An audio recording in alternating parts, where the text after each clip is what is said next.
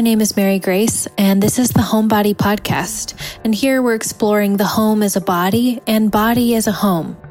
I host spiritually and artfully minded conversations on embodiment, on approaching life as practice, artistic collaboration, and experiment. We'll talk about healing, art, aesthetics, magic, the practices we can bring to hone our intuition and live our life fully awake with our power intact. My hope is to encourage and enliven you and to also cultivate awareness and freedom. We're here to develop wisdom and self-trust and to be dynamic agents of beauty. We're here to design and be more intentional with the creation of our life, and we are here to make room for inquiry, sensitivity, and joy. Thank you for listening.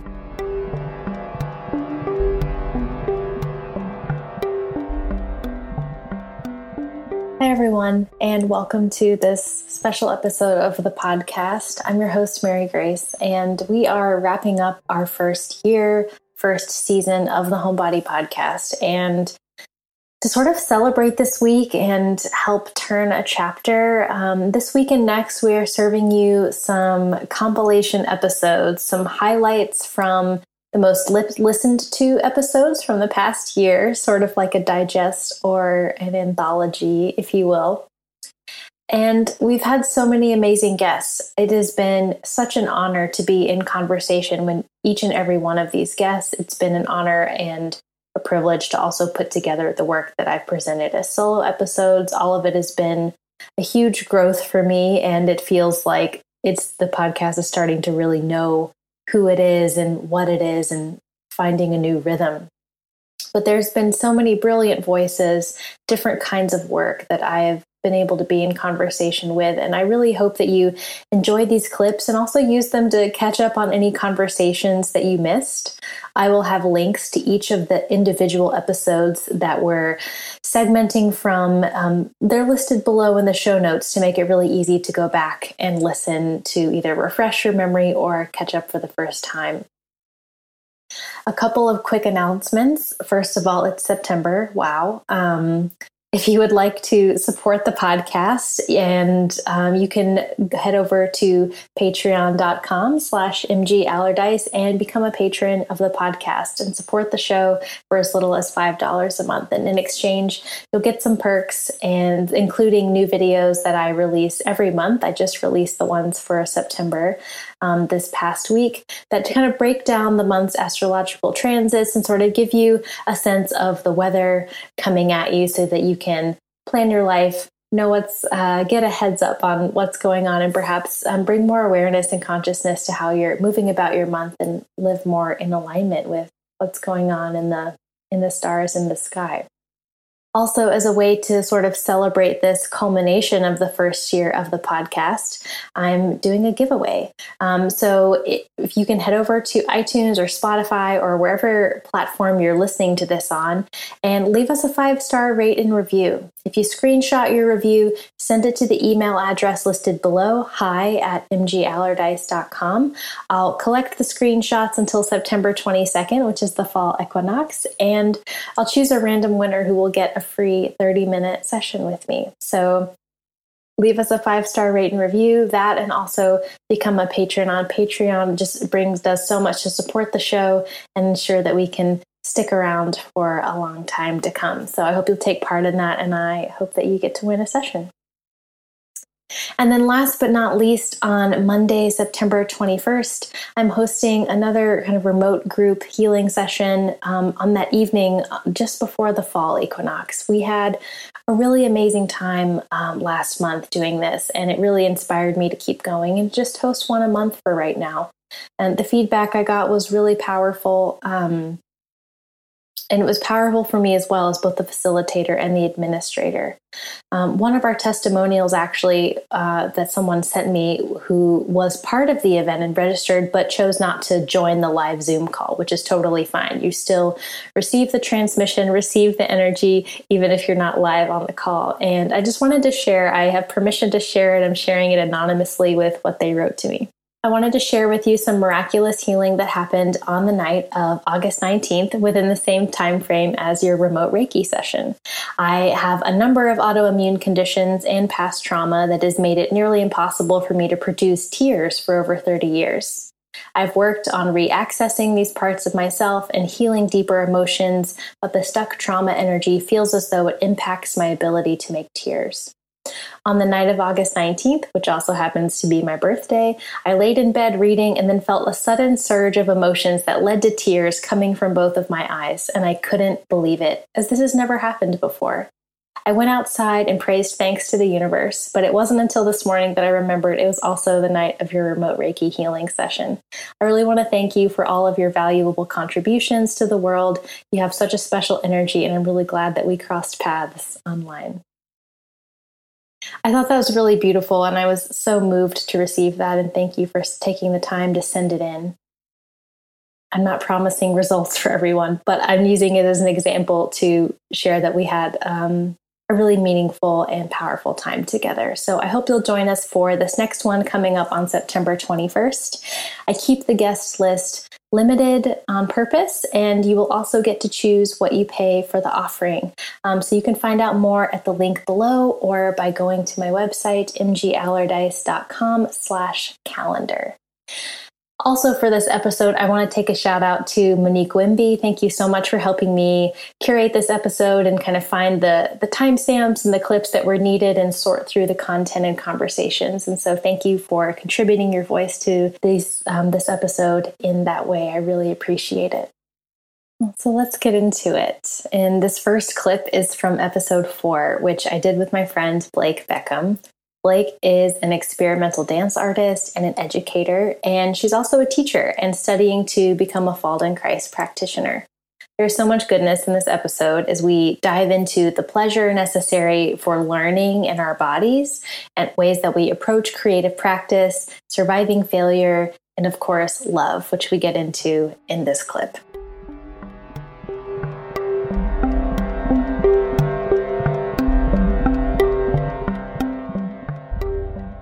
So powerful and so profound, and really I feel like the world could probably throw anything at me, and the grounding and support and love and strength that I get from this relationship will make it okay. You know, I mean, I do. I really feel that. I feel like I have this, all of the other bullshit. It's like so small. It's so small because I have this tremendous love.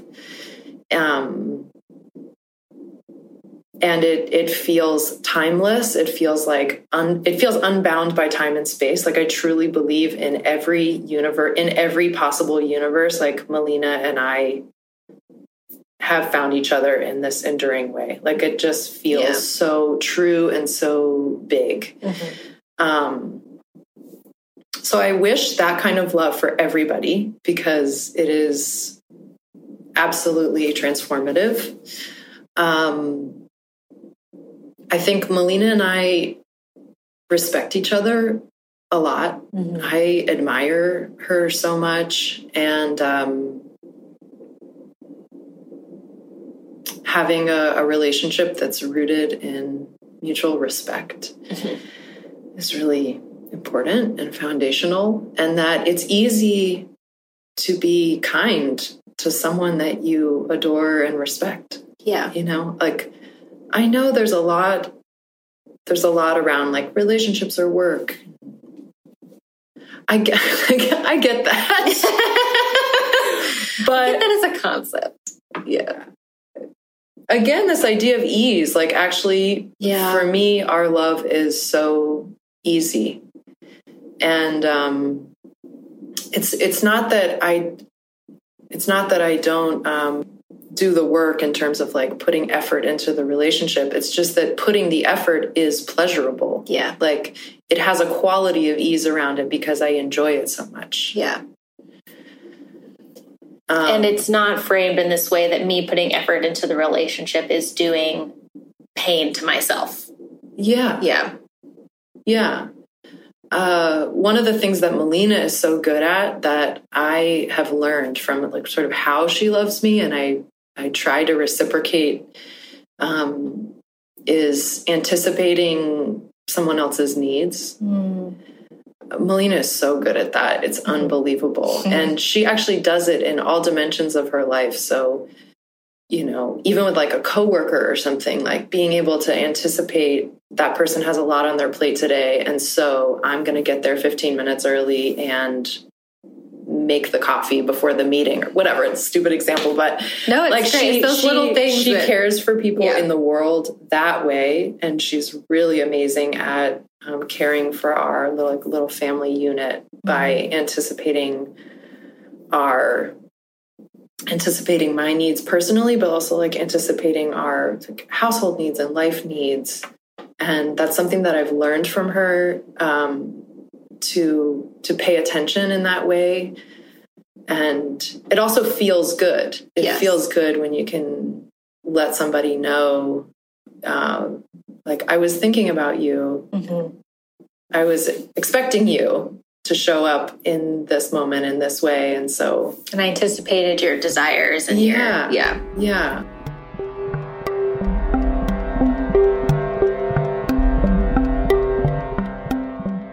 Asia Suler is an herbalist, a writer, a teacher, and the founder behind One Willow Apothecary. In episode 8, one of the many things that we explored in this episode is owning our shadows and how everything, including our shadows, can exist as a symptom of healing for the body to really let us know of imbalances and things that are ready to come through and be mended. Here is Asia sharing a bit about this idea. I love that. It reminds me of something I talk about a lot when I talk about flower essences is this concept of the loyal soldier, which comes from Bill Plotkin's work, who wrote Nature and the Human Soul and Soulcraft. But he talks about it. So in World War II, there were these Japanese soldiers that were stranded on an island, and they were rescued like 10 years later. They found them. And when they were rescued, they were like, oh, the war is still on. Like, we're ready to hop in the war. And that war, the idea of there being a war that they could be a part of was what kept them alive. And what the Japanese did that was really amazing was instead of, you know, sort of being like, this war is like something we don't feel good about, that we were really wounded by, so we're just going to like shuttle you home. Quietly, they actually celebrated them and, you know, created this big parade for them. And Bill Plotkin talks about how these early childhood belief systems that we develop are our loyal soldiers. Like these belief systems that are actually like negating parts of ourselves that create our shadows. They were, you know, set in place to protect ourselves, namely by being accepted, which is, you know, how humans survive is by being accepted in community. And that, you know, sort of like you're talking about, you transform the idea of them being these demons. They're loyal soldiers for us. Like they served a purpose, and a very powerful one at one point in our psychological and spiritual development.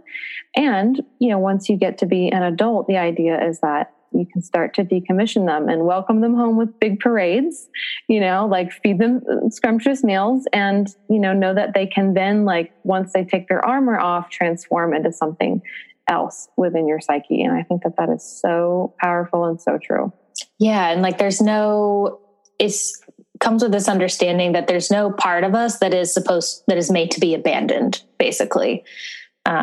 Which is a huge thing. I was talking with a reader healer yesterday, and she brought up this thing about digestion, which is like an ongoing thing for most people, but for me specifically right now. And she's like, you know, do all the things that you're doing, like probiotics and all that. She's like, you know, but really what's got that going on is that when you were little, you just learned a lesson early on that life wasn't as sweet as you thought it was going to be. And it clogged you. And I was like, ooh, that hits home. She's like, you need to get that. She said, basically, like, make a map of that, write it out, burn it, whatever you got to do. And I was like, oh, wow. Okay, there's the hidden thing. It was just really deep and really impactful. And it's just such a beautiful, I think the future of healing and holisticism in general it has to be, as we get more into like quantum physics and just understanding the world of energy as a whole, like a mixture of energetic with natural healing. I can't see it going any other way. Absolutely. You know, it reminds me of like when you have a revelation about something, it's like from that moment on, your life is different. You know, even if the physical changes don't happen right away, it's like from that moment on, you start living differently. You start seeing things differently. Your whole reality starts to change because of that one revelation. And so I'm like, wow, the more healing we can do on that level of consciousness, the more our literal reality changes. And so it's like, yeah, I'm all about it. Like the more we can do that deep work and pair it with, these more physical based medicines that also like help our, body systems to heal as our, consciousness is like, I'm totally reorganizing now, how I'm using my energy or what I'm feeding into the field, then the more we do heal on a whole level. Mm-hmm. It's true. I was scrolling through your Instagram today just to make sure I was like staying in tune with what was kind of current in your thought process. So if you get a lot of like insane likes from my profile today, that's why I was stalking you a little bit. But one of the things that you said that I really wanted to kind of pull out and have you hash out a little bit was that everything is a symptom of healing. And I loved the way that you paired those with that specific language. Would you mind diving into that a little bit and what you mean by that? Yeah. So this is something that really helped me when I was dealing with a chronic pain condition called vulvodynia, which is basically chronic pain of the vulva and pelvic floor. And then also when I contracted Lyme disease. So often we can sort of settle into this worldview that most of us have been handed, which is kind of this us versus them worldview, this worldview like good versus bad. And the reality is that on a wider level, on the level of our spirits, absolutely everything is a symptom of healing. Another way of saying this is like everything's happening for you instead of things are happening to you. And so even on a physical level, like if we just strip it down to the physical, right? Like for example, when I had Lyme disease, right? Like I had a lot of sort of like foggy cognitive thinking and my joints ached. And both of those things were my body's way of telling me there is, something inside of your sphere right now that just does not work for you, which is this bacteria called the spirochete. And so literally these things that our body manifests, like it's not a way of punishing us. It's a way of alerting us to what's going on. It's asking us to, take these steps for healing. So, in this way of thinking, it's like everything that arises is indicative of this impulse to move back towards healing and balance. Yeah. And I see this in a wider way, like in the cultural sphere, these things that we see happen, especially like if you're tuning into the news and you're watching kind of the circus that is our government, it can be really easy to be like, everything is messed up, everything's getting worse. But I try to reframe it as this concept of everything's a symptom of healing. So, even the people that get into positions of power that are clearly narcissists, and, have a lot of unresolved shadow stuff, if we're going to talk about shadow stuff.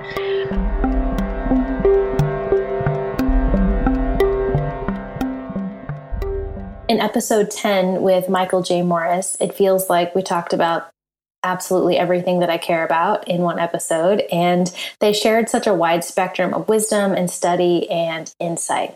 Michael is a witch, an astrologer, artist, writer, facilitator, yoga teacher, and also a visiting professor at Denison University. Here, Michael talks about relationship healing as a relationship and as a practice, also healing as a community activity, that it doesn't just happen with other humans, but also in relationship to the living world around us and all that it entails. Yeah. And I think, we were talking a little bit when we were talking about the episode, how queerness, how magic, how art, how all these things have kind of, they converge because they converge within you and within your practice. And you've talked about how your idea of healing has shifted, your idea of what spirituality is has shifted, because you mentioned that you were just like kind of averse to the word spirituality for a really long time. Yeah. Do you mind talking about how those, because also those are changing shape as you're moving in towards these new practices and identities that feel more like you? I guess I can start with healing. How has healing changed the most for me? Where I am now is informed a lot by Dori Midnight, who I mentioned earlier, but also Anna Halpern. Anna Halpern, in her work, is really clear and insistent about distinguishing healing from a cure, that healing is a process. It is nonlinear. It moves around again and again, with not necessarily having an end point, which we think of as the cure, the moment where it's done, it's complete. Where you're healed.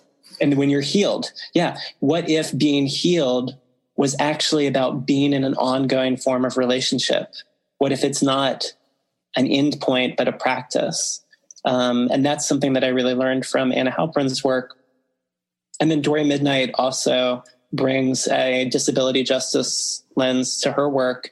And she said for years she went exploring 3 different versions of what healing might mean. And that one of them was the idea of wholeness. And then she realized how ableist the idea of wholeness is. The idea that there is some version of whole that we could all be. And so that definition didn't work anymore.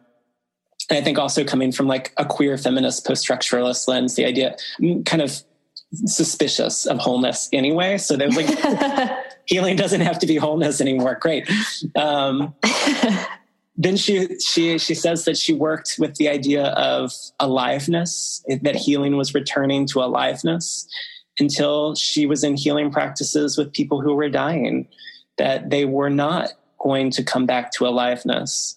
And so then she came to the version that I think she's working with now. It's the one that I'm working with, which is that healing is the process and the practice of being in connection. And so what is healing? And this is actually related to where I've come with the ideas about spirituality, is recognizing our connection, being in practices of connection, whether that's with other people, like in the consulting practice, like in this call, like in the dance studio, or if it's more subtle. Like I think about how when I read astrology in the morning, when I look at the charts for the day, I am in relationship. I'm in connection to the sky, to the planets, to these constellations, but I'm also in connection and in relationship to this whole lineage of astrologers and scholars and librarians and people who kept this tradition alive, my teachers and their teachers and their teachers, that each time I sit with that practice, I'm not doing it alone. Mm-hmm. And in the same way, when I read tarot, I'm reading with artists and I'm reading with activists and revolutionaries who created the decks that I work with. I am working with mystics and seers and sages and witches, and they're all in the lineage of what I'm doing, which means I'm not doing it alone. Sometimes the healing takes the form of sitting. Actually, this is pretty frequent in my life right now, sitting with rocks, mm-hmm. and recognizing that this is not just a tool. This is not just a commodity fetish or object, that this is a deep and has the potential to be a deep and abiding ongoing relationship of kin. So what does it mean to make time each day to sit and practice relationship with the stone, with the plants that I live with my human loved ones and human kin? And that's really integral to, I was trying to pull up the definition of spirituality from Brené Brown, that, as you said, like I had an aversion to that word after I left Christianity for a long time. And then actually being an academic, spiritual is kind of an anathema. Like that's not a word that comes into right. Unless you're in religious studies, that's a little woo. So I left that out for a long time. And then Brené Brown, working from grounded theory research, defined spirituality as recognizing and celebrating that we are all inextricably connected to each other by a power greater than all of us, and that our connection to that power and to one another is grounded in love and compassion. And when I heard that for the first time, I thought, yep, that's a version of spirituality that feels totally in alignment with my life, with my practices, with the kind of world that I want to live in. And is perhaps the container for everything that I just described as healing. What would it mean to recognize that we are already in countless connections, life-affirming relations of care? What would it be to live in our lives, to live through this world with that being our ongoing consciousness?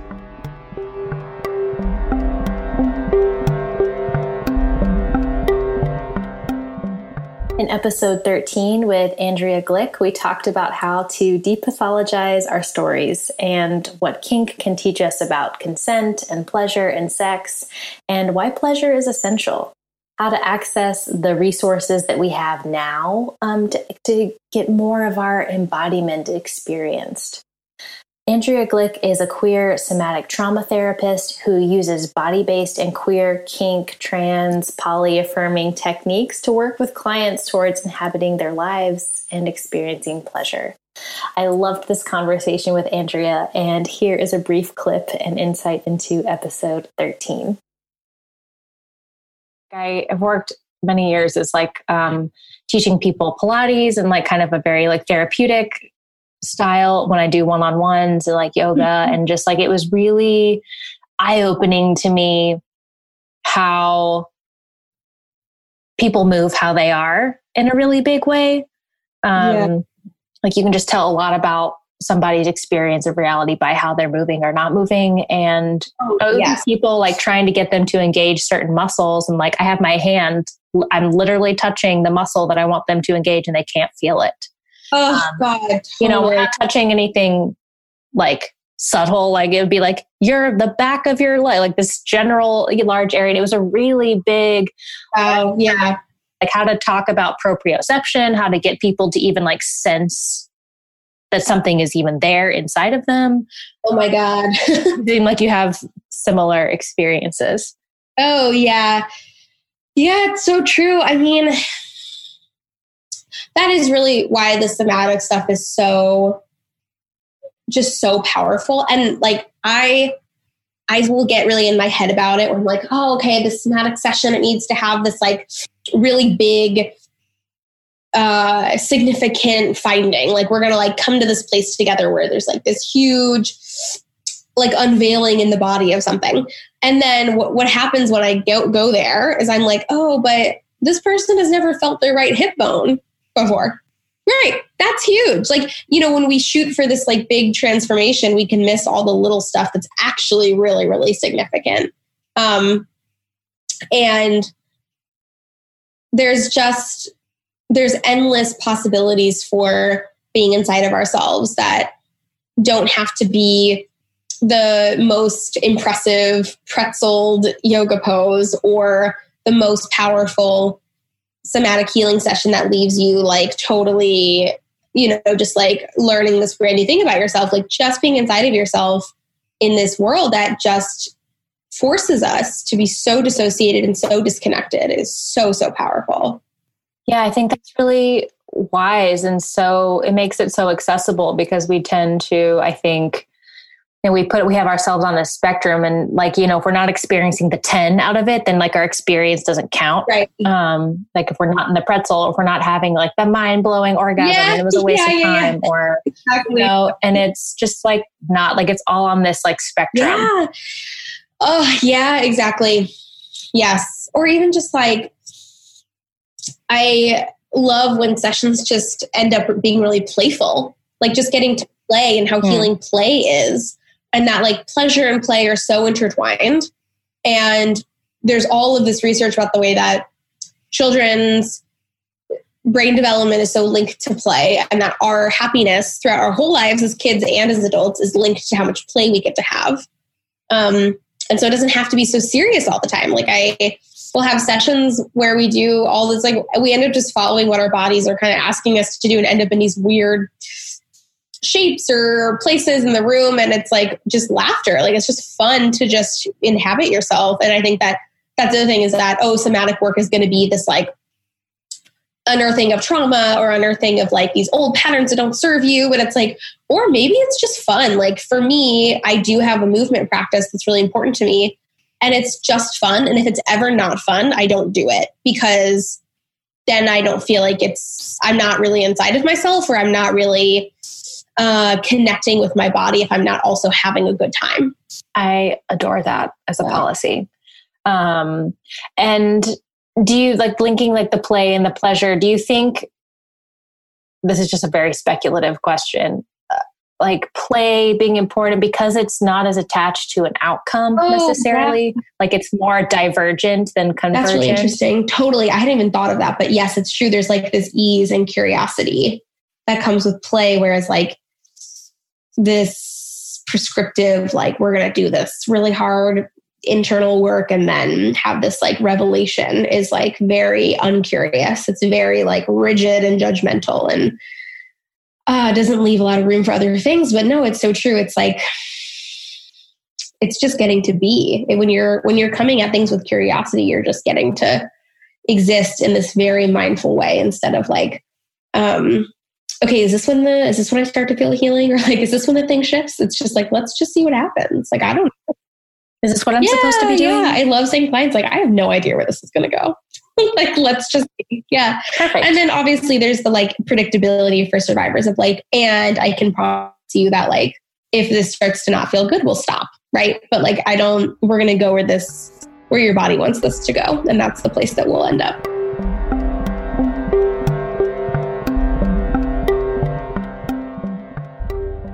Next, we have Lindsay Mack, who graced us with her presence back in episode 19. Lindsay is an intuitive tarot teacher and the host of Tarot for the Wild Soul podcast. In this clip, Lindsay talks about how to integrate more of your natural intuition. And she also shares how intuitive expansion is very possible, even if you've struggled with PTSD. And she talks about her experience with that and some of the ways that she has healed from this herself. She talks about how our brains use fear in an attempt to protect us, even while our souls, which are designed for evolution, really lead us to and through this inevitable discomfort that evolution brings.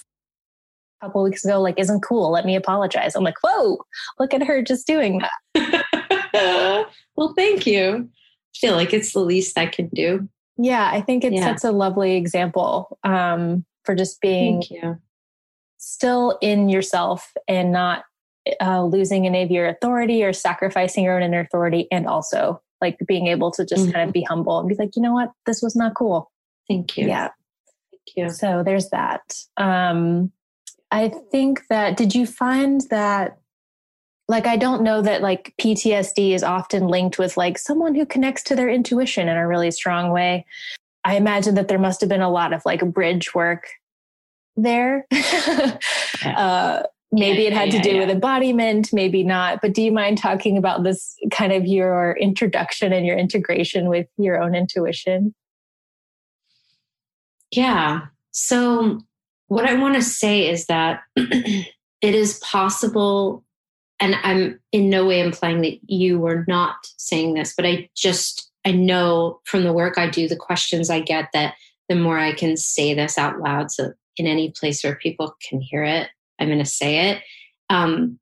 People who have PTSD, it is completely possible to check in, tune in, hear, perceive your intuition beautifully. What it is, and again, I want to bow to Michelle Sine, who taught me this. What it really is that when you have PTSD, your hypervigilance, your protection is so extreme and so high that every time we step into soul, there is a negotiation that happens where the brain tantrums. It freaks out because it senses that, like, we're always in this divine dance. There's always kind of these two radio stations, I refer to it as, going on at once. There's always the brain radio station and the soul. And the brain is very loud, and it has to be because it's really the primal protector. This is a wild, like generalization, simplification, but I think it works for our purposes. And the intuition is a whisper. It's very soft, and it's they're two very different voices, because the soul is really, really interested in evolutionary discomfort. It understands the flow of life, death, life. It understands that this is what we're doing here. This is why we came. We did not necessarily sign up for comfort or ease. We're all mastering something. That doesn't mean we have to be cool with it, but it does mean that what we are personally experiencing in whatever lifetime we are is part of the evolution that we happen to be moving through in this moment. The brain wants to do really it's very spiralic, and the brain is very linear. So when we understand that, anytime we choose even a little bit to step into the spiral, the brain will attempt, because it loves us so much, to pull us back into the straight line. And it will literally use chemical warfare to do it. It's got really good weapons, like great, it will pull us into old thoughts, old whatever. But when you understand that actually means you're doing everything right, it doesn't make it easy, but it does help to develop a new rhythm. But when you have PTSD, and of course I'm not a therapist, but when you have it, there's just more. There are a couple of more channels. There's like your little self. There might be a couple of other selves that need time with you. I have many different brain selves. I have like the brain, and then I have this really, really, really hypervigilant, intense protector who is a little different. She's the one that like kept me alive in my mom's house. And she and we now have a little bit of a better relationship, but like, whoa. And so I kind of feel like I have a little bit like two brains, even though I recognize them as being one thing. There's more notes on the piano if we have PTSD. That's the best way I can put it. And it's not a problem. It actually creates, I think, more depth. It creates more specificity. It creates a little bit more sensitivity and inclusivity when we're talking about intuition, because it really is like,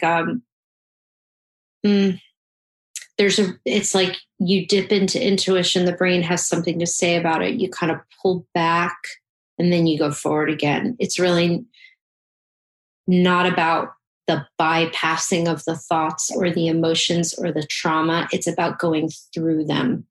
Like they have to know what we're doing. And I do that every day. Something comes up in my day. Sometimes it's very hard. Sometimes the day is very easy, where I have to stop, excuse myself. And this is a part of my job, so it's a fine thing. It's great. But where I talk to everybody, I'm like, okay, first I'm going to start with like a little Linz. I've got you. You're safe. It's okay. And then I might talk to my body. And then I might talk to my brain. And then I might speak aloud to my guides and just confirm what I heard or what I'm sensing. Or if the brain's really being a jerk and is really pulling me into some big lies.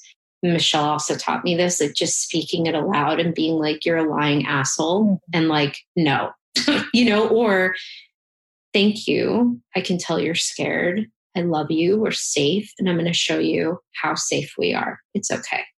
I don't know if that helped or answered your question. I feel like it's the best answer I have, but there's a lot of richness to intuitive expansion when you have PTSD, but we have more. We have a little bit more notes. We just do, there's more harmony, I would guess we could say.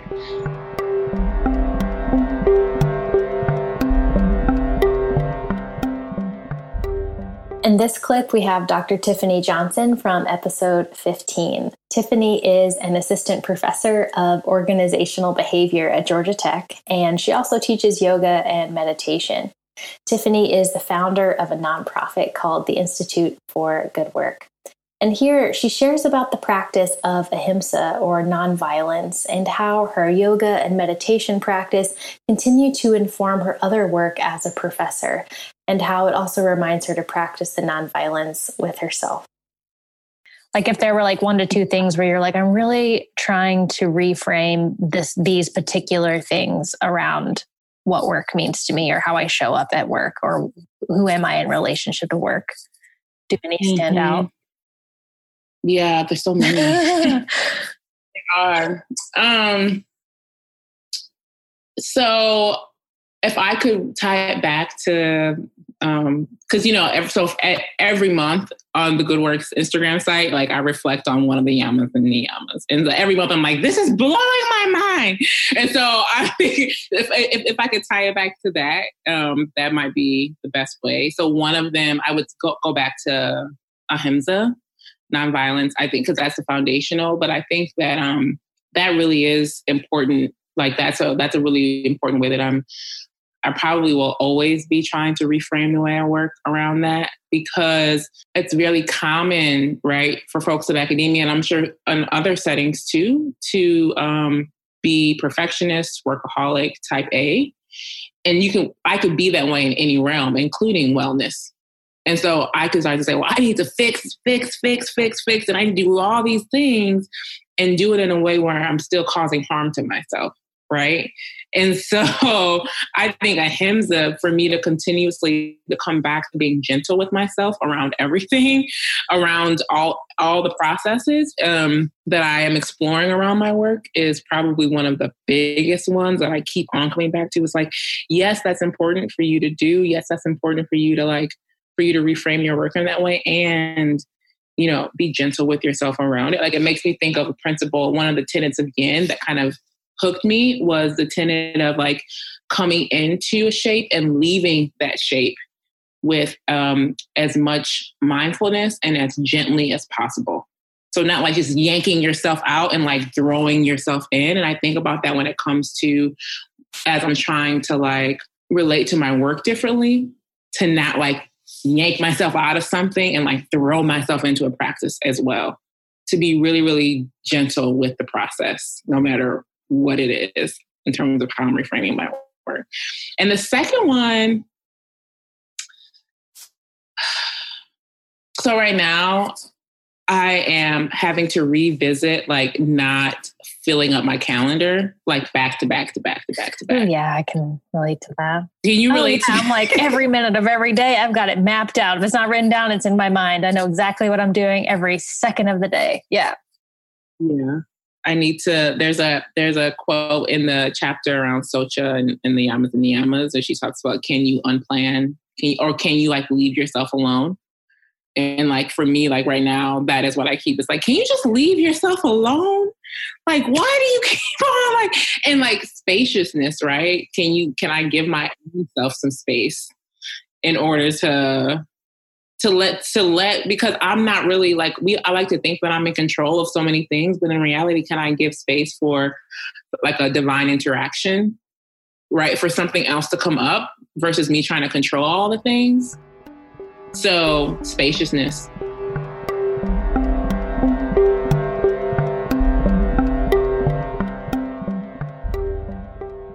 Next, we have a clip from a solo episode that I did, episode 29, towards the beginning of the lockdown here in the United States this year in 2020, reflecting on this moment as we were feeling the beginnings of the coronavirus and COVID-19 here in the US, and seeing it as a difficult one, and also seeing it with a lot of potential for the pains that can birth a new way of being, new adaptations. When we're left with compost, which is what I talk about here, we really have a profound opportunity for alchemy, with compost being the literal life after death and a way that we can grow into new ways of being. I did a lot of thinking about composting lately, and I think I posted about it on Instagram sometime this week, maybe yesterday. But I had been feeling kind of down last week before a lot of the quarantining was happening and being at home, just feeling kind of defeated over just how much, defeated is the wrong word, feeling weary over just how much composting that my life has been doing. Some people, I'm a very springtime, fall is my favorite season, but I'm a very springtime person. I just always new ideas, always coming up with things, wanting to implement them, wanting to do them, wanting to make things. And not everyone is that way. And that's great, because if everyone were like me, it'd be ridiculous. But I don't know. I was just talking it out with a friend, and just kind of really helped me kind of articulate like the kind of weariness around like how much composting I had been going through and how much I had.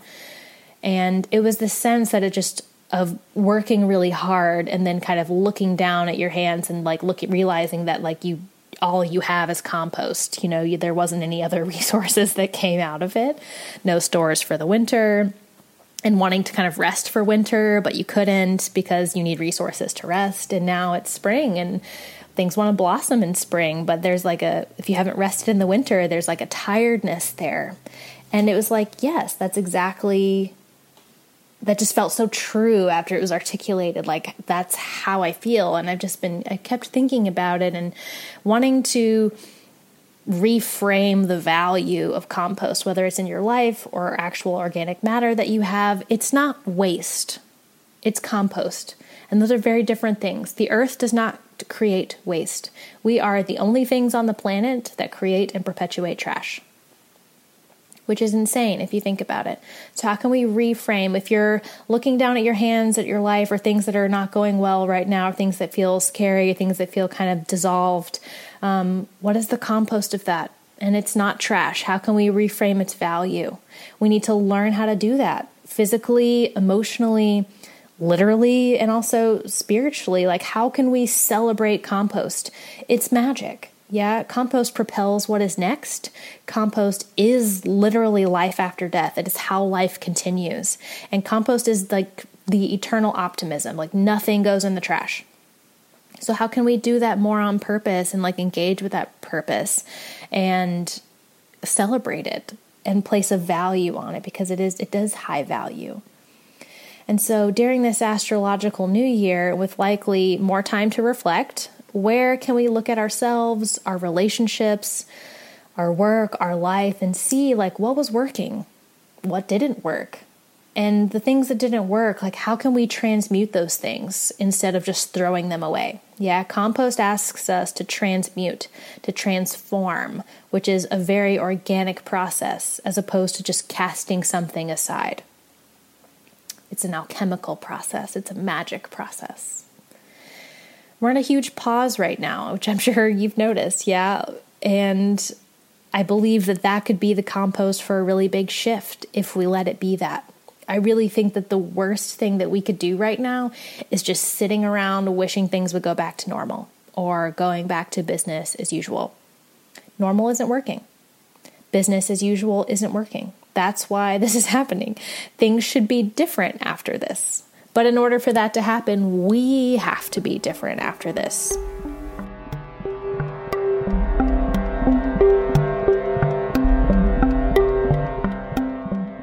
This week actually marks a 1-year anniversary since I closed my brick and mortar business. It was a very difficult experience, of course, but also one that I learned so much from during all the processes of it, the creation, the birthing, the maintenance, also the dissolution. And I learned a lot about business itself, about myself, about people. And I also really fine-tuned my understanding about how important it is to be within our own alignment and to understand our connection with spirit when we're working and when we're taking risks.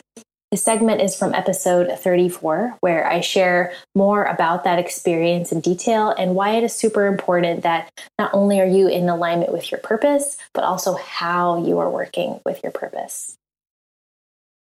Those things have to be aligned. It's not just what you do, it's how you do it that are really important. And if your heart, again, we talked about that like deeper contract that your heart has with the universe, if that contract is there, which for some people it's not, which is fine. But if that contract is there, your heart will start to rebel and pull away from that energy. With maybe before you even know that that's happening or notice that that's happening. And again, if you're interested more in that idea, I'll post some things that I've written about that below. And I would challenge you to, as far as knowing your energy, thickening your energy and being able to risk it, like commit to being radically honest. I've talked about this in the Freedom Workshop that I have and the Abundance Workshop, but you really have to strengthen your inner muscles to have a secret-free diet. And again, as I reiterate over and over, that doesn't mean that everyone has to know everything. Brené Brown says that is a no, and I agree. But it does mean that what you do say is honest and it is not meant to hide. So, I just think that that's something that I walked away from this really challenging situation with a lot more commitment to and a lot more understanding around.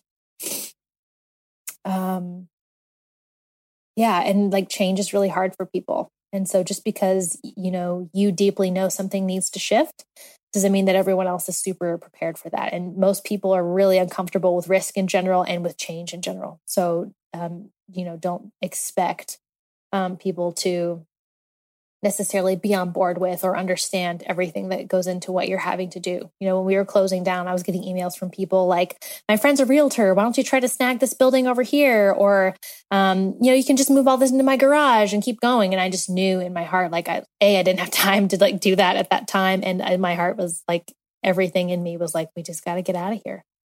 And so being an entrepreneur isn't for everyone. And I want to iterate that and reiterate that. And you don't have to be an entrepreneur to be successful or to be happy or to be someone that you consider independent. It's not for everyone. And I think aligning with your own energy is super important.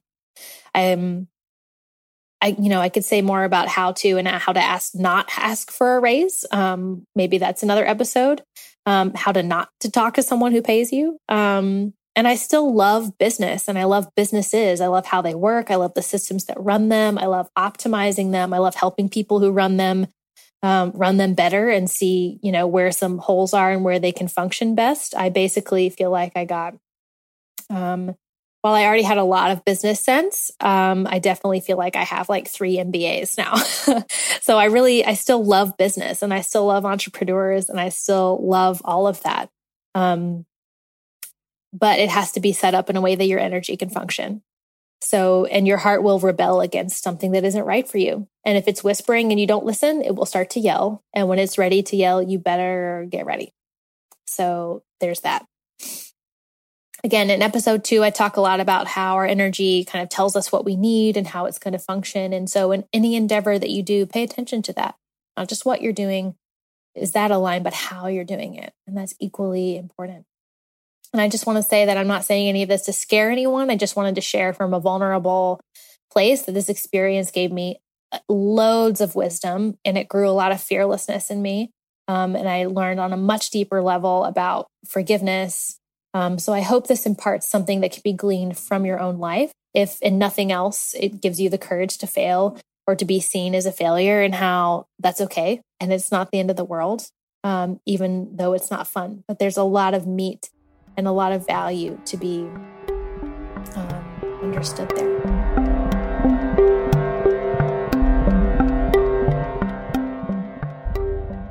In episode 27, my guest was Janet Raftis, and Janet is an energy healer who works primarily with the divine feminine. We talked a good deal about personal healing in this episode and how the practice of boundaries is so crucial, both personally and professionally. And here we talk about the difference between being strong and authentically balanced, as well as using your boundaries to align and elevate your own energy. I feel like boundaries are a big part of what that happens because for me anyways, in my life, like poor boundaries were closely linked to either not being sure about who I was or not being confident in who I was. And so a sense for me of like when you find whatever your inner alignment is, it starts to give you an edge, which means that suddenly like the answer no becomes possible. Or the fact that I have like a limitation with another person becomes possible. Do you have any ways that are really helpful for you in like working with boundaries? What are your values around boundaries? What do they even mean to you and for you? Yeah. Oh my God. That could be like a whole podcast in and of itself. It could be probably a series of podcasts. So yeah, I have a lot to say on boundaries. So I was somebody who did not have very many boundaries when I started this journey. I was a highly sensitive empath who had experienced loads of trauma. So I had like the perfect cocktail for complete lack of boundaries, and definitely was terrified of the word no, mostly because, I think even before I was raped, I was pretty scared of the word no. It didn't feel safe for me. But especially after I was raped, I felt like there was a big part of me that was like, if I say no and the person doesn't listen to me, then it's devastating, right? So for me, again, healing work, stepping into my power. I mean, that was a big part. Like we could, I don't want to go too much into the chakra system because not all of your listeners may be aware of it, but in certain energy centers in our body, which are the chakras, the different chakras resonate to different aspects of ourselves. And the solar plexus is our energetic center for power, and it's authentic power. And when it's out of balance in one way, you get like narcissism, sociopathy, when oppression, and when it's out of balance in the other direction, it's like disempowerment, subjugation, right? And I was way on the disempowered, subjugated side of that equation. So for me, bringing, working a lot and doing a lot of healing around that energy center was key, because if you don't have a strong solar plexus, and when I say strong, I really mean authentically balanced, right? Because you could look at the oppressor, and that oppressor has a strong but congested and out of balance energy center there, right? So authentically strong, authentically empower solar plexus will allow you to speak up for yourself along with your throat chakra. So those things will allow you, when you heal those centers, you will find yourself more able to speak up. And for me, it was definitely part of my boundary issues were being able to say yes or no, right? When I meant yes or no, not saying, my thing was was saying yes or nothing when it was a no, usually. Or no, I take that back, because I often said yes, even though I didn't want to. And so just because I was an empathic people pleaser who had experienced trauma. And so I that was one whole part of the issue. Another part of the issue was I was afraid to speak up around like time boundaries, financial boundaries, like things like that. So the time boundaries might be like before I got busy in my business, I might have a client and then not have another client for another hour or two or at all after that. And I would, if my session was an hour and 20 minutes, and that person was talking, I would let that person keep talking and just, and I would run over. And because I wasn't able to say like, hey, our time is up. So I wasn't placing value on my time. And that was a boundary issue on my side of the street. And so that was a whole nother thing that I did. Also, financial boundaries, which come down to worth too, and being able to charge what I'm worth and what the value of a session with me is. That was another one. Being discerning with my time and my energy, like that wasn't, there are still layers of boundaries that I'm working through. I have been able to get a handle on most of them, and there were a lot of things that I did that helped me along the way. Like I learned to speak up and to say like, okay, we have a few minutes left in our session. Is there anything else we need to cover before you leave? Like I learned to say that, 5 minutes from the end of the session so that it would be said. I also I started using a scheduling app. Right. So now everybody schedules through my website and they get a confirmation email that says your appointment for an hour and 20 minutes is scheduled for blah, blah, blah, blah, blah. I separated phone lines, right? Because I think one thing about being a business owner in the day and age of the internet is that there are a lot of ways for people to get in touch with you. Mm-hmm. And between texting and Facebook messaging and Instagram messaging and all of that, like I was feeling really overwhelmed for a while. And so the phone that I had at the time became strictly a business phone, and I manage how I go on to Messenger and Instagram messaging. I only do it at certain times. I don't have those, I don't get notifications on my phone. So there's things that I do to help manage my boundaries, because ultimately it's my energy, right? And I need to, so if I am staying after appointments with people or, doing one-on-one with somebody through Messenger, then I'm not able to take care of my energy in a way that allows me to show up fully for myself, my family, and my clients who have paid for a certain amount of time. So for me, it's been a lot of healing work and a lot of tuning in and a lot of pushing myself and using my voice and saying like, this doesn't work for me. This is hard. And it's been hard. Some of these conversations were really hard, and I lost a few, I lost a few clients over it. I lost a few friendships over it. Now I think I'm, for the most part, pretty graceful with it, but that wasn't it. it was hard at first. It was a rocky ship at first, but you have to do it, you know? Yeah, totally. And it's kind of ungraceful in the beginning, but also, you know, when you were talking about your relationships earlier, it's like, you know, when we enter into certain contracts or agreements with people, when we're operating from a certain place, and then when we're ready to shift, like if they're not ready to shift, then they were being attracted to and needing us at this kind of lower, less boundaried place, less worthy place. Absolutely. Right. So they can join in the lesson and growth with you or not. Yes. It was a huge lesson for me. Also coming from a place that's deeply people pleasing and sensitive, and just working on that. And, for like 10 years, but for a while. And like learning that like the people who don't respect your boundaries are probably people who don't respect their own or honor their own boundaries. And I noticed that in myself. Like if I would feel hurt when someone said, no, I can't show up for this, or I'm sorry, I need to reschedule. Like I'm having a really challenging day. It was like, I resented that, but I noticed that I resented it because I wouldn't do that for myself. Right. And it gave me a lot of information.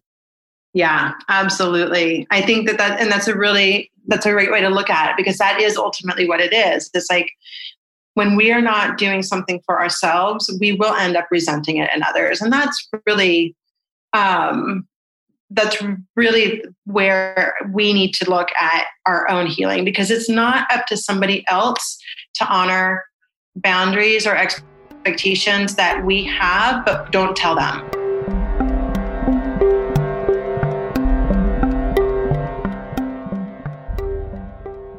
Sabia Wade, also known as the Black Doula, is a radical doula, an educator, a dominatrix, and also a somatic experience practitioner. We had a really fun and dynamic conversation talking about embodiment, sex, and reorienting ourselves towards getting what we need. In this excerpt from episode 28, Sabia talks about the importance of both witnessing and also being seen as a source of joy, both in birth work, sex work, and also life in general. It's just not in our system, you know? And I think when we do think about it, especially if you are identifying as a woman in particular, like it's all about how your body looks. Yeah. How does it look? Do you like the way that it looks? Now complain about it. Oh, you got to go to the gym, or you got to whatever. Not just like, how does it feel? Like, right. What's going on with it? Where is this pain coming from? And does the pain or whatever discomfort shift when I do certain things? You know, like it's just a whole new way of looking at yourself and other people. Totally. And practice BDSM personally. But we've had a couple of conversations on the podcast about it. But what you're saying makes me think of, again, putting you back in authority with your body. Like, so I can even know what is going on. And that, of course, will affect how we relate in authority to other people or with other people, knowing where we are in space, in relationship. Absolutely. Like BDSM is so SE based, like it's so much somatic experience that's going on in whatever connection that people have. And it's on both roles, right? Like it's in the role of someone being a submissive or being a dom, like whatever it is, it's creating space for both individuals or whoever is involved to be present. Yeah. Right. And it's also giving people the control to get a feeling that they want to get, you know, like, yes, whether it's, you know, like I said, whether you're topping or bottoming, it's a way to heal trauma by sensation, by consent, by play, by exploration. And it's just and it should always be a place of safety when done correctly.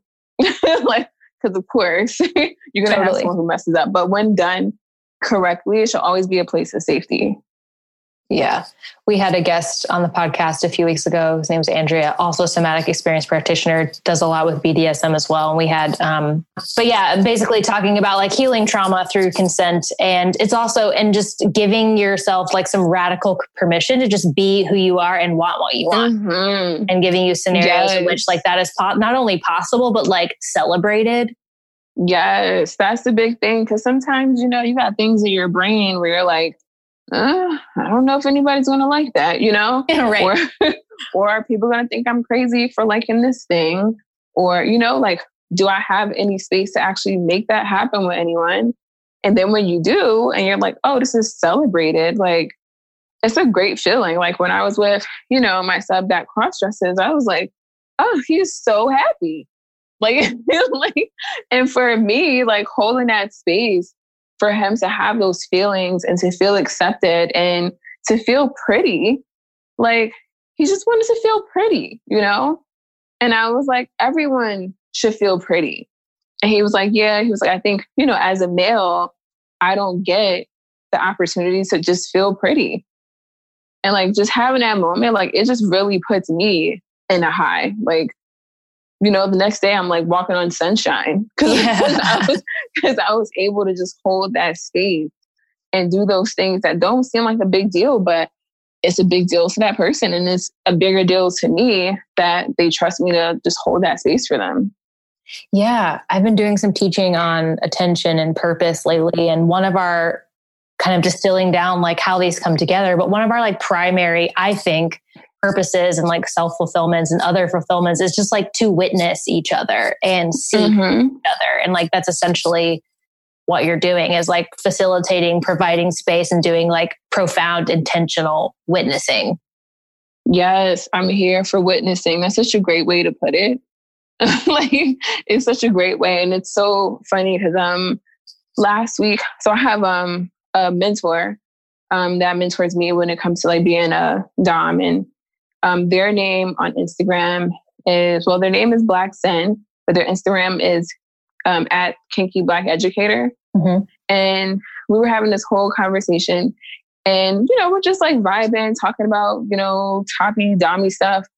And I remember just like getting off the phone with them, and I was just like, oh, I just feel so seen. Yeah. Like I just feel so seen just as a person, as like, you know, liking what I like, not liking what I don't like, no judgment, no nothing, just a celebration of me being me. And it's just a great feeling. Yeah. I mean, I think that's freedom. Like, yeah, totally. It was complete freedom. And I was just like, like, I was just like, you know, like after you're like seeing, it's just like, you're just like, it's like having an orgasm. It's like, it is. God, yes, totally. Like, it was the best thing ever. So yeah, I agree with you.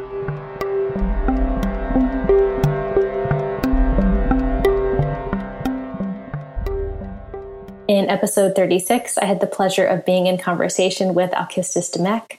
I absolutely adore this woman, her work, and all of the creativity and meaning that she threads into life and her world.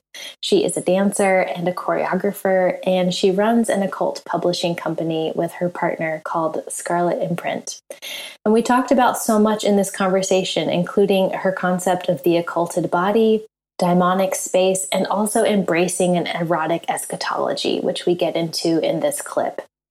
Here, Alkistis shares about working with the goddess Babylon and its inspiration for so much of her work, and also as an ontological foundation for just embracing all that's been suppressed in the feminine, and how it can be an archetype for really embracing the totality of the capacity that we're here for, and all the things that we're able to really do in this life and feel into this life. Because the liver was the divinatory organ. It was the organ when a sacrifice was made that you would, of an animal, not a human, I think. You would read the liver because it was like a mirror. It was smooth and glossy, and if it's healthy. So you would read this for reading a fortune or for divining something important. It was like the most important form of divination in the ancient world. So I found like it's the Horus connection with the liver and with divination. And I see that connection also with the connective tissues. It's part of this seeing clearly. So a lot of the movements I do, like just warm-ups and like cooling down movements and rehabilitation or whatever, like the shaking movements and the spinal waves and things, is actually a way to polish this mirror and to see more clearly into that other world, to experience more luminous body, and it does really, really light up the more one works like this. I've definitely, I've always been hyper sort of kinesthetically aware, let's say, and I'm sort of very empathic and sensitive and things. But the more I've deliberately worked with these movements and with these sort of energetic practices, have found a huge amount of space opening up in the body and being able to, like a landscape, like worlds, and finding sometimes the light is on them and they light up, and I can sort of navigate and work through particular parts of my body, like within. And other times it will be another space, or I can move. It's like almost having whole ecologies within yourself, and weather and meteorological movement within, and finding these kind of experiencing these movements within you, and the way that some things grow and come to life and then they fade again. And it's really fascinating. So for me, the hora is another way to think about this mystery of the body that is able to, it's always latently there, but it's able to produce, and out of seemingly nothing, just new feelings, new vistas, new visions. It's quite a visionary thing for me as well. Yeah, the emergent quality, like always something is being made. Yeah. You've talked about your practice connecting to this, and I think you've touched on it briefly earlier, to like an erotic eschatology, in a sense. Do you mind telling us a little bit more about that and what that looks like for you and your practices? I'm very aware that we're here for a limited time. That is it's a sort of the theological underpinning of everything I do is based on this erotic eschatology, which for me is connected to a figure from the Book of Revelation by John the Divine, which is the final book of the Bible, and has had a huge influence on all of the Western tradition since, and this impact on the rest of the world through it, through imperialism. It's a figure in there, the harlot of Babylon, who became the sort of archetype for, how can I say, like a sort of a modern goddess. So she's become a figure within Thelema, and actually outside Thelema now, because I'm not a Thelemite and I don't relate to her within that kind of a structure of thought or their theology.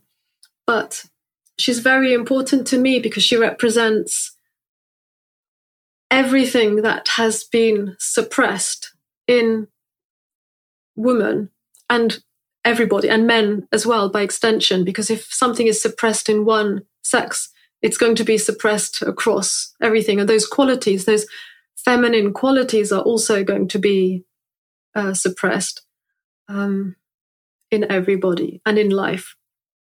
So, and it's not even that she just represents the like quote unquote bad things, but she really represents for me the totality of what we are. There's the another thing which is also very important for my personal practice, both magical and also artistic, which is she's called the mother of abominations as well as of harlots. And the abominations are both the offspring of the meeting of the fallen angels with the daughters of men, but they're also the idols that are worshipped by the bad people. So within this figure of the harlot of Babylon, there are so many ideas tied up of things which are very important to me.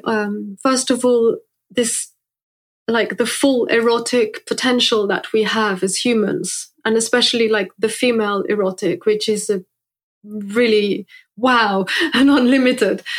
And also idolatry, the idea that we make things with our hands and we can give life to statues and work with these energies in forms. So my body is very important to me as to work with, as like the sort of primary focus for this work. But we also have a sculpture of the harlot Babylon that becomes a sort of a repository for all of the work we do with her and offerings and so on. So it becomes a focus. And I think one needs these foci in order to harness the energy and to hold it as a repository of these energies and petitions, this interaction continual with the other world. So the idea of the fallen angels and the mixing of the species between the human and the angelic is very interesting. And she represents all these things, these encounters that transgress, that go beyond the limits, where the human is no longer simply human, but becoming angelic. And where the angel is not something that is far away from us, but actually within us and around us and in communication with us. So for me, this communication, it is sexual, it is magical, it is spoken, it is speech, it's in the breath, because when one speaks incantations, one is harnessing this, promiscuous breath and sending it out to the spirits, to the angelic realm, to the daimonic. So the eschatology that I spoke about, this erotic eschatology, is for me a way to move beyond the limiting, quite male eschatology that we've been given through Christianity, which is very harmful to us because it says there's an end time, everything ends. It's like the male orgasm. After that, you have a period where after the orgasm, you can't have sex again. Women can infinitely repeat, potentially, to have an orgasm. They can, and the intensity of the orgasm increases each time. So it doesn't fade in the same way that the male orgasm does. And so I see this erotic eschatology as this potential to keep bringing life through and the energy to keep arising, and the spring where the source of the energy doesn't diminish. Whereas the eschatology, which I find is very limiting and damaging that is still, despite our sort of mostly secular culture, at least England is pretty secular, it still inherited this sort of Christian eschatology, which says that there will be an end times and God will judge you and you will go to heaven or you will go to hell and you have to live this way. And it's very destructive. It's very destructive. It makes us suppress so much about ourselves. It doesn't make us explore all of our potential. It's, I was raised Catholic, so it's my way of approaching what I was given as a child against my will, but it's still part of my heritage, and it's the heritage of my family and my ancestors, many of them. So it's a way for me to absorb that into my body and challenge it and change it. So Babylon for me is a figure that transforms this negativity with her joyful jouissance, her exuberance, her pure erotic pleasure and outflowing of these waves of pleasure that I think is at the heart of nature, because nothing in nature is so mean as this sort of economic system we have now. Everything is so miserable. Oh, you cannot have fun because you should be working, and if you're having fun, then you're obviously not going to be as productive in the office. This sort of idea where in fact the more one dances, the more energy one has, and it isn't finite and it is continually renewed. And we have to recognize that nature isn't something that is always making, as the neo-Darwinists claim, always making these rational decisions about how to economically use its energy. Nature is all the time doing too much and going too far and continually creating more and more extravagant things. see the tail of the peacock, or I mean, anything, butterflies. There's so much variety and so much beauty and so much more than there needs to be if it was simply like the kind of base economic system that ran nature as runs our culture now. So Babylon for me is nature in that sense, in this continually outpouring creativity and joy and pleasure, as well as, devouring, because nature devours itself too. It's merciless. There is a cruelty that is like the cruelty Artaud talks about, and a mercilessness, but it's not without compassion and it's not without love. So I find in this an entirely different way to approach life and to interact with people, with everything else. And it's not based on the kind of false ideas that we're sort of forced to live under by our economic system or political system that we have. Thank you so much for listening. If you enjoyed the conversation, please leave us a 5-star review, subscribe to the show, and consider sharing the episode. I would love to hear your thoughts. Feel free to tag me on Instagram or send me a DM. I would love to meet you and hear what you thought about the conversation, and we'll see you next week.